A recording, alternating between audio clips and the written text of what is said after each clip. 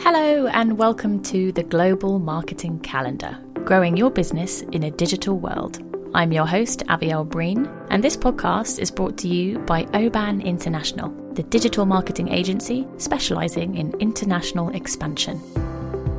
In each episode, we'll look at an upcoming event from around the world. We'll find out how the event is celebrated and talk about its cultural significance. And we'll also discuss how your business can use these insights to create compelling global marketing campaigns. At the end of each episode, I'll be joined by fellow Oban member Az Ahmed, where he'll be bringing an untranslatable word and making it translatable. Today we're talking about Swedish Midsommar, which is such an important festivity that there have been proposals to make the Midsummer's Eve into the National Day of Sweden. And with me to talk about Midsommar is our lime or local in-market expert, Lars from Sweden. Hello, Lars. Welcome to the podcast. Thank you so much, Avielle. So let's go right into it, Lars. What is Midsommar and what does it mean? Yeah, why do Swedes dance around leafy poles, jump over fences and play funny little frogs on a Friday in late June? Well, that is Midsummer. And actually, it's Sweden's most popular and mythical tradition. Midsummer means in the middle of the summer, and the word already existed in the Old Swedish, that is pre-Christian time, midsummer or midsommar in Swedish. But, more precisely, midsummer stands for the time when the sun is at its highest in the sky, the summer solstice. And that usually occurs on the June 22nd. So that's like the definition of midsummer. But then in Sweden, midsummer are many things actually, because we have such a long history of it. First of all, midsummer is the weekend when Sweden celebrates that summer has come. And it has been that always. And midsummer is also next to Christmas, the most important holiday in Sweden by far, I would say. It's the number one holiday. And one reason for that is that for many people it marks the beginning of a period of holiday. Historically, both Midsummer and the Midsummer pole go back to a celebration in the Northern Europe of the budding vegetation of spring and hope for good growth. So it has a lot of things around it. And also in the peasant society, Midsummer was a turning point in the working year, while the Midsummer night itself was considered to be full of magical powers and supernatural beings. At that night, we see a twilight zone in Sweden during Midsummer night, and it's still so. And today, Midsummer has also a national theme, and people use flags. They use the decoration ornament. And the flags is kind of late thing. It came in the 20th century. So we didn't use flags before. And Midsummer is also celebrated in larger circles of friends than Christmas, because Christmas in Sweden is primarily family holiday. And of course, when you celebrate it in larger circles, it becomes larger. At the beginning, also Midsummer had a function being a church festival, but today that is almost non-existent. So, in popular Swedish celebrations, Midsummer Eve, like Christmas Eve and Easter Eve, has a stronger position than Midsummer Day itself. And that's unlike in many other countries where you celebrate the Midsummer Day or the Christmas Day. But here it's Midsummer Eve. So that's what Midsummer are if you take fragments from it. And every fragment is a lot of interesting history behind. Yeah, wow. I'm very interested to ask more about the kind of magical powers, but we'll get on to that later. But how do you celebrate it, with your family and friends? What are you doing on the day? What are you, eating and drinking? I've heard a lot about the dancing. What goes on? Yeah. I will not dance, but I hope I can sing a short song or two even. Midsummer is full of both old and new traditions, and I think that's really a special mix that no other, holiday have. And in Sweden, in Midsummer, we eat common herring supper with dill-smelling fresh potatoes. That is really important. This is usually a Thai party with different kinds of herring and homemade bread. Other things on the table are salmon, prince sausages and meatballs. And for the dessert, we always eat strawberries with cream. That is also like really a primary thing for midsummer. And of course, when the weather is good, we eat outdoors at a beautifully set table with lots of flowers and a small maypole in the middle of the table. But of course, I read here that the coldest record in Sweden is like 2 degrees on midsummer, and the warmest record is plus 35. So we have everything in between. A central part of the eating is the little schnapps, or in Swedish we say snaps or nubbe, and there is no English word for nubbe. So the little schnapps we take to the herring, and it's accompanied with short songs, snapsvisor in Swedish, or schnapps songs. And drinking to be allowed to sing is done in many cultures, but only Swedish and the Finnish Swedes sing to be allowed to drink. So that's an important thing, you know. I don't know why, but it's a fact.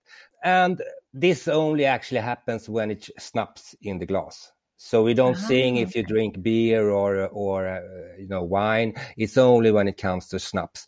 And the schnapps song tradition and the whole ceremony around the schnapps and akvavit were born in the middle class academic environments during, say, somewhere during the second half of the 19th century. Often this was students who sang schnapps songs, and it became really popular around 100 years ago when we had alcohol rationing and the ration book were introduced. And I don't really have an explanation, but it just exploded around 100 years ago. And today, schnapps and schnapps songs are a tradition when we eat smorgasbord or celebrate Christmas, Easter or Midsummer. And also in some cases when we eat, we call it schnapps-friendly food. And that could be fermented Baltic herring, and it's like fish that is rotten. I don't like it.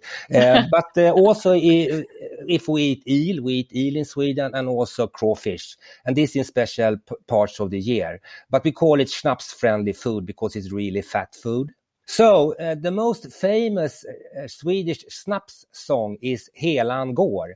And that's a 2 verses song about Helan, the whole, 1 full schnapps, and then the half, and that's a half schnapps. And if you don't drink the whole, you don't get the half. So that's what Helan går is about. And I have this funny story because Helan går is really a popular thing in Sweden. And I have this example when Sweden won the World Cup in hockey in 1957. Many of the players couldn't sing the gamla, the fria, the Swedish national anthem. So they sang Helan går. And, that was really an icebreaker. The guys, they knew Helan går, but not the national anthem. So do you want me to sing Helan går? I can sing the first words here. I would love it if you sang, if you wouldn't mind. Yeah, so imagine you having this small schnapps in your hand. So here it goes. Helan går, sjung hopp faller i faderallan lej. Helan går, sjung hopp faderallan lej. Och den som inte helan tar han heller inte halvan får. Helan går, sjung hopp faderallan lej. And then you drink it at once. I feel so much like I've just kind of been transported into a midsummer celebration, and I just want to have snaps and strawberries and cream and potatoes all around me. I can totally imagine the atmosphere of everyone singing together, and it's a sunny day and eating good food. That's lovely. Yeah, and the schnapps itself, it's not like vodka or something. This is with herbs and spices, so it really have a good taste. And since you drink it in small glasses, it's okay. So it's not known for sure how old this Helan song is, but what we do know is that it's actually quoted in an opera as early as 1843. So it has been around for a while.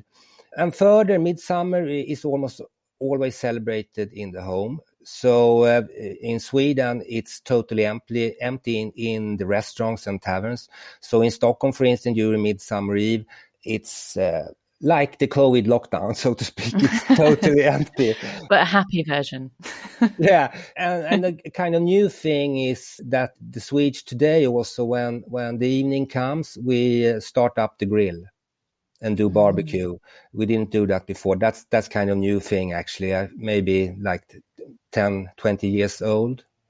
So moving further, what is really important also is that flower wreath should be tied in the hair, and that's mostly for women and children.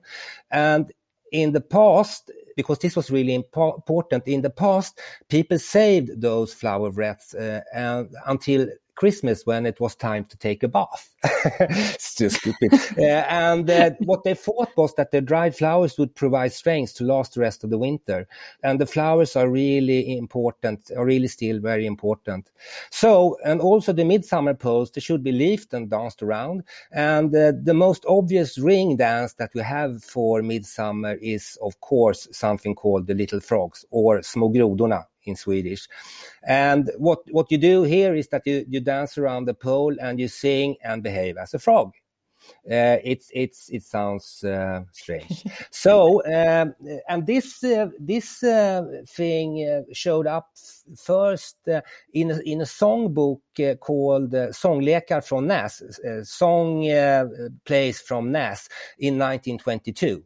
This is a melody that can be traced to a French military march, actually, from the days of the French Revolution. And it's called the Onion Song, or in French, La Chanson de l'Oignon. And then, you know, the sworn enemies to the French, the British, they added some classic British irony. So they changed the text to Apos Grenoble, in time, little frogs.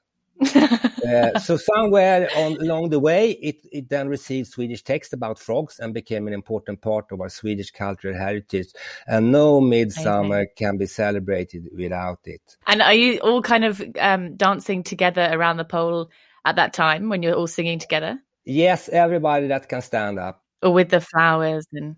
Yeah, and since we learned this since we are small, you know, even if you are like 80, if you can walk, you laugh as much as the person being 5 years old. And I start laughing now when I think about it. So it's really fun. It's really fun. And then finally we have the games. This is the evening when the Swedish people play a lot of different games, preferably outside. We have something called kubb that comes from Gotland, where you're supposed to throw bricks of wood on your opponent's brick of wood, so not on the opponent. We have tug of war, we have jump sack, and the list can be long. And, you know, of course, everybody have their own favorites. But it's an important thing, the games. Yeah, this is how we celebrate midsummer. It's the food, it's the midsummer song, and we have the dancing. And, of course, we have the schnapps songs. I mean, all of those things together, it just makes it sound like such a, as you say, such a fun, joyful time, you know, with friends and family, eating good food, drinking nice drinks, dancing and singing, and hopefully in nice weather. I'm not surprised that it's the second most important holiday in the entire year. It sounds like every country should have a day like that. Yeah, and it's only, you know, positivism around it. Well, let's dive into a bit of the history then, because as you say, it predates Christianity, right? Yeah, what we don't know actually is whether the midsummer celebration was spread during the pre-Christian times or would have had an equivalent festivity around the summer solstice. We don't have any sources.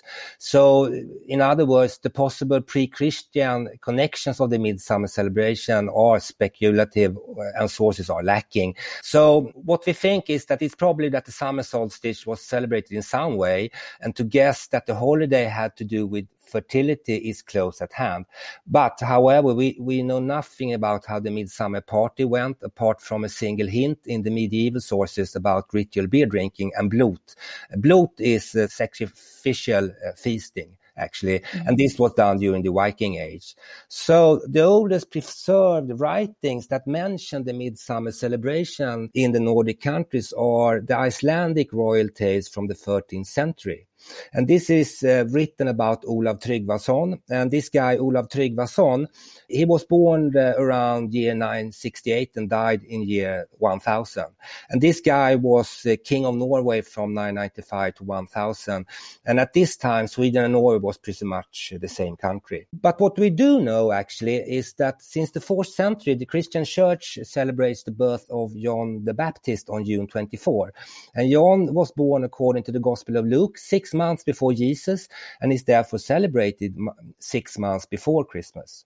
So what happened was that the Midsummer celebration was originally a church holiday that spread from the Mediterranean world to other parts of Europe. It came to Germany and then from Germany to Sweden. But still, in several countries, Midsummer is called St. John's Day or St. Hans. And like in Finland, they say Johannes. In Iceland, they say Jönsmessa. And in Denmark and Norway, they say Sankt Hans. So they still use this John the Baptist word. But in Sweden, it's still called Midsommar. So one of the earliest sources available is Bishop Olaus Magnus, History of the Nordic Peoples from 1555. There Magnus describes that on the evening of St. John the Baptist, all peoples, regardless of gender and age, gather in crowds in the town square or outside the open field to happily enter the dance by the light of numerous fires which are lit everywhere. And what's interesting here is Magnus mentioned midsummer fires, and that has actually existed right up to our time. And what's happened in Sweden is that the midsummer pole has taken over burning fires. Ah, okay. Yeah, and then in the 14th century, the nuns in the current Sko monastery here in Sweden, they applied for permission to organize folk parties in connection with midsummer, religious folk parties. And the reason was to get rid of the messy popular celebrations people had during midsummer, which included alcohol, dancing in cemeteries, theft of sacred images, and shameless songs. And the church really tried to make the popular celebration a celebration of John the Baptist, but they actually never succeeded in doing this. So even if people today don't dance in cemeteries or steal sacred images, we do have drunkenness occurs, and midsummer can be messy in places because this schnapps, it's not water. That's fascinating. And, the midsummer pole, as I said, is the main attribute of midsummer. And sometimes the slightly older term maypole is also used, majstång. And you can actually compare that to the English maypole, which does not come from the month of May, but from the word Maja. And Maja means to adorn with leaves. So there is a connection here with the English maypole. The midsummer pole probably came to Sweden from Germany during the Middle Ages, and it has had many different forms. And today, the most common midsummer pole in Sweden has horizontal boom. So the midsummer pole with leaves and flowers takes the shape of a cross, and then we have a big flower wreath attached to the boom at the far end of each arm. So that's the current shape of the midsummer pole. And the earliest images of the midsummer pole are in Erik Dahlberg's Swedia Antiqua, published in the 17th century. And at that time, the midsummer or maypole was probably used by deacons, that's students of the time, and servants who wandered between towns and villages and sang May while they begged for food and money. Where does the magical element come into play? You mentioned earlier how there's some kind of magical element to midsummer. Well, the magic and myths people in Sweden get to hear and learn about since childhood, and the same magic and myths throughout the country. So even if you are 80 or 5, you hear the same stories. In the folk beliefs of the peasant society, the midsummer night was an important time. It was considered one of the most magical nights of the year, when nature was filled with supernatural forces. The boundary between the human world and the supernatural was thought to be thinner than usual this night, and there are many stories of amazing things that were said to happen then. So people tried to predict the future and find out who would die, who would get married, and what the harvest would be like in the coming year. And one of the most common divination methods still exists, but is today primarily a game for children. And that is to pick 7 kinds of flowers to put under the pillow to dream about the one to marry. And picking the flowers, you must do in silence, otherwise the magic is broken. And in addition, you need to climb over 7 fences, 1 for each flower. You can't just be lazy and get 7 flowers from the same field, just from your front garden. doesn't count. No. And, picking flowers was both playful, but actually, I think, very serious. Someone who describes the ritual writes that I dreamed of my neighbor's pig. But then there are those who write that I dreamed of that person, and that following year they met at the market. But the serious undertone here is that it was really important to marry the right person in the past, as there were not the same opportunity to divorce as there is today. Mm. It's both playful and serious. The other day, a girl working at my favorite restaurant, and she's like 16 or something, I asked her, what is Midsummer for you? She first started talking about the flowers. Oh, wow. And she told me that she was taught that when she was like 3-4 years old. Oh, that's so lovely. Another thing, the dew during the midsummer night is considered healthy. So if you're ill, you can roll naked in the dew or soak your clothes with it and put it on the sick person. And I saw an image actually on the internet. It was like 50 people on a big field naked, rolling around in the dew. So, people do this today also. But then we have something called Näcken. Näcken is considered to be extra dangerous on Midsummer night. And Näcken is a supernatural male water creature that mainly lives in rivers, streams, ponds, and lakes inland. And the figure is known from old Nordic folk beliefs and poetry, mainly from legends and folk songs from Norway and Sweden. And he is an embodiment of dangers associated with water and appears in a number of different forms. And what he do is that he often tries in various ways to attract people to drown them. In order not to be caught by him on Midsummer night, it's important to tie him up before bathing. So what people did, that they put a nail or a knife in the ground next to the lake and said, Näcken on shore, I in the water. So when you did that, you tied Näcken ashore and then you bathed. And when you were done, you had to say the same thing in the opposite way to let him back into the water. And this was really serious. I remember when I was young, because I have my roots in the northern part of Sweden, beware of Näcken when you went out to the forest. Yeah. He exists very much, I think, in many people's minds. And is that something that the act of kind of nailing to the shore, is that something that you do just for Midsummer's night, or is that actually kind of year round? No, this is special for Midsummer since he's extra dangerous then. Okay. But I got to learn when I was young, really young, that, you don't walk close to small ponds and small rivers in the forest. So beware of Näcken when you are out in the Swedish forest. Absolutely. It's similar to the kind of the mermaid myth, isn't it? That they kind of seduce the men with the singing voices and then just drown them. Yeah, very similar. So what do people normally spend their money on when it comes to the midsummer time of year? It's food and drink. That's the thing. And when it comes to marketing promotion, it's not so much around midsummer itself. It's around what people are eating and drinking. But then, of course, as midsummer marks the beginning of the holiday period, meaning that people have more time to spend in the garden, fixing with the house, relax, traveling, that kind of stuff. The marketing is around products around that. Okay. For marketing promotions, it is more about the time of year and almost the season, as opposed to the specific event of Midsummer, as you say, like the fact that people have more time and they are, maybe going on holidays, as opposed to specifically about the day of Midsummer. Yeah. So can you think of any standout examples of marketing when it's come to Midsummer? Yes, actually, because we have a quite recent thing. It's about this horror movie called Midsommar with an American director, and it has really created a lot of awareness for Midsummer in Sweden. And even if this film is like a fantastically messed up fantasy about, how Swedes celebrate Midsummer, seen from a stranger's perspective, and it's really scary. It has made people interested in what is Midsummer and Sweden.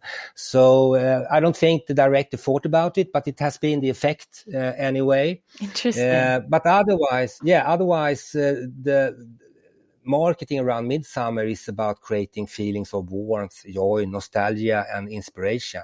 It's only positivism. when it comes to marketing. But we do have this strange marketing things that happen during Midsummer. And one is money back guarantee if it rains. But, because it can rain on Midsummer, but most often this create negative PR for that company.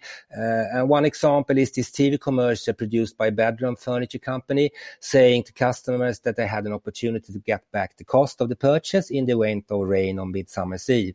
But what they didn't say was the conditions. And the conditions was that it had to rain at least 5 millimeters for 3 hours in a small town in the southern part of Sweden at a special place in that town. This actually created a lot of negative noise for that company. Yeah. Do you have any advice, I guess, for international marketers who might be trying to market something to Swedish customers, maybe even not specifically for Midsummer, but around that type of year, and trying to kind of capitalize on that whole positive, inspiring element of the event? Yeah. First of all, Midsummer is a family event, and it's taking place during the day, and it's focused on the children. So this is a family thing. It's not a bachelor thing. Also, most Swedes celebrate Midsummer Eve on the country, as I mentioned earlier. So the cities are really empty. But then, of course, we have public Midsummer celebrations in the cities also, but it's really empty. But what has happened the last couple of years, and I think it's actually, exploding now with the COVID situation, is the growing trend to celebrate Midsummer on a camping site. And we have around 400 camping sites from north to south in Sweden. And most of these camping sites also organize Midsummer celebration. There's also a possibility to do virtual Midsummer celebration. We have regional tourism organizations arrange that. So if you're like an international travel marketer now with the COVID situation, you could still, get the possibility to do a virtual Midsummer celebration. And this is done by an organization called Visit Sweden. That is the organization in Sweden that have the purpose to market the destination of Sweden. But what I would say to sum this up, family and camping is the growing trend. Wonderful. I think this has been really, really interesting. And I really appreciate, and I think our listeners will really appreciate the detail that you've gone into for us, because I didn't know much about this event before. The history and the traditions, the songs, especially the 7 daisies under the pillow. That's going to be something that I will walk through 7 different fields and get some flowers and maybe dream of my true love. It's something for everybody. And I think that's also make Midsummer kind of special because it's so inclusive. And also now when Sweden are, becoming more and more a mixed culture. We also try to mix in other countries. For instance, when it comes to the music, we mix music from other countries. Oh, nice. But of course, those magical things, I don't think they will change because people love them. Well, it's stood the test of time for 1,000 or so years already, and I'm sure it'll be going on for 1,000 more years. So thank you so much, Lars. It's been an absolute pleasure. Thank you so much. We are going to head into our Lost in Localization segment now, but listeners, do stick around as we'll be hearing a special rendition of the infamous frog song that Lars mentioned earlier. I would like to sing it so you can hear how strange it is. I can't wait.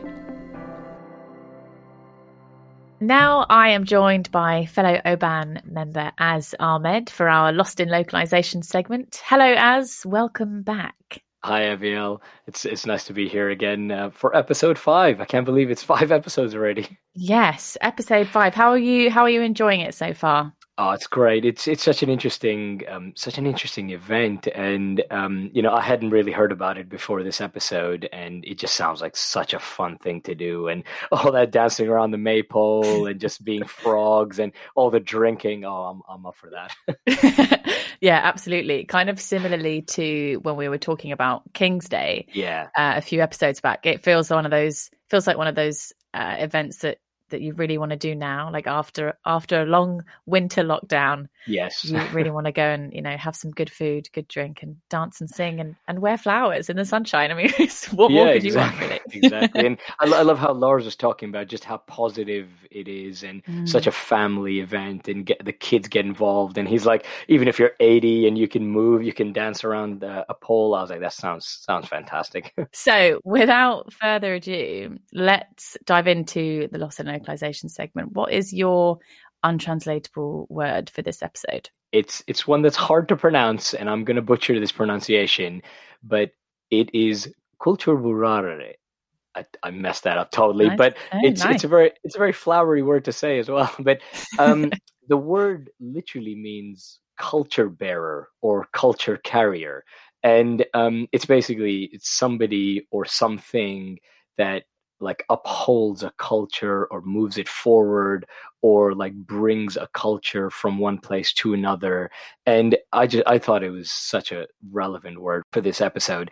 And Midsommar as an event could be seen as a culture bearer to the world, and it brings Swedish culture to the world. Yeah, absolutely. Actually, I was telling my friend before we were recording this episode, and I told her that we were talking about Midsommar, and she's English, but one of her best friends is Swedish. And she said, oh, I've actually celebrated that in London. Yeah, it was a really nice big celebration with a group of Swedish people just celebrating the event in England. And so it's nice that's, as you say, is kind of as an event is the culture bearer, so to speak. That's really nice. That's great, because I was actually doing research about this word and this event, and I found out it's celebrated all around the world in different cities. Just wherever you can find Swedish people, they will get together and celebrate this event. So as an event, it is a culture bearer of Swedish culture, and I think that's fascinating. Does it have to be a kind of a thing or a celebration, or can it almost be like an idea or an industry or a person, or it can be anything. It can be a person, it can be an idea, a book, a movie, a song, an event. I was even thinking about it could even be a company that, like brings that country's culture to another country if it sets up a head office somewhere else. So, it can be anything. The whole point of it is basically to take a culture or aspect of culture and push that forward, making other people find out about that culture, which I think is great. That is nice. I think what springs to mind is the whole K-pop industry and just like Korean artists and even Korean films, or the whole kind of, they call it the Korean wave, just like, dramas and music and makeup and beauty products, just this whole kind of wave of Korean culture spreading across the world. And that's a good culture bearer. Do you have something that you think is, I don't know, either for England or for Pakistan or for you yourself? Like what's an example that you think that you relate to? Yeah, sure. So I feel like my son, who is 3, and I'm teaching him Urdu as a second language. And so I kind of feel that in that aspect, I am the culture bearer of Pakistani culture to him. So, I make him listen to Pakistani songs, and, we watch Pakistani like cartoons on TV and stuff. And so I feel like I'm that culture bearer in his life and trying to bring that culture to him, because he doesn't experience it with anybody else in England. So I'm trying to be that for him. So that's really nice. That's really significant. To be the culture bearer for a specific person is really special. But I was thinking about, like, when you mentioned K-pop as well, it's like, that whole Nordic noir element that came in with the films and the books and stuff. And, they became really popular over here, and, people loved them. And so that kind of, to me, brought that culture to a different place and stuff. So yeah, amazing. What do you think would be for England? Yeah, so something I was thinking about was that, growing up in the Middle East and in Pakistan, whenever somebody mentioned the UK, they said, oh, you're going to London. Even if they were going to Bradford or like, Birmingham, they would say, oh, you're going to London. So London became the UK or became England. So it could be that London is the culture bearer, and like people love coming to London and seeing the sights, and, tourism's massive. So to me, it just, hearing people talk about London, it was like, oh, London is the culture bearer, even though the person was going somewhere completely different, like going to Wales, but oh, you're going to London. I'm sure that Welsh people would love to. Yeah. Yeah. To have those mixed up. I think French people have the same thing with Paris. Yeah. Well, maybe Oban International and this podcast itself can become a culture bearer. Yeah, exactly. Every episode. Well, that's about it for our episode on Midsommar. I hope you've all enjoyed learning about the holiday, and let's keep our fingers crossed for some nice weather for Midsommar this year. If you'd like to learn more about other important holidays from around the world, or if you're interested in finding out how Oban can help you drive international growth, then get in touch by visiting obaninternational.com. Special thanks to Lars for telling us all about what Midsommar means to him, and of course thank you to Az, as always, and to Steve Folland for editing the episode. But before we go, I'm joined again by our lime Lars for one more song as promised. Take it away, Lars. Imagine behaving like a frog at the same time. Okay. So this is how it goes.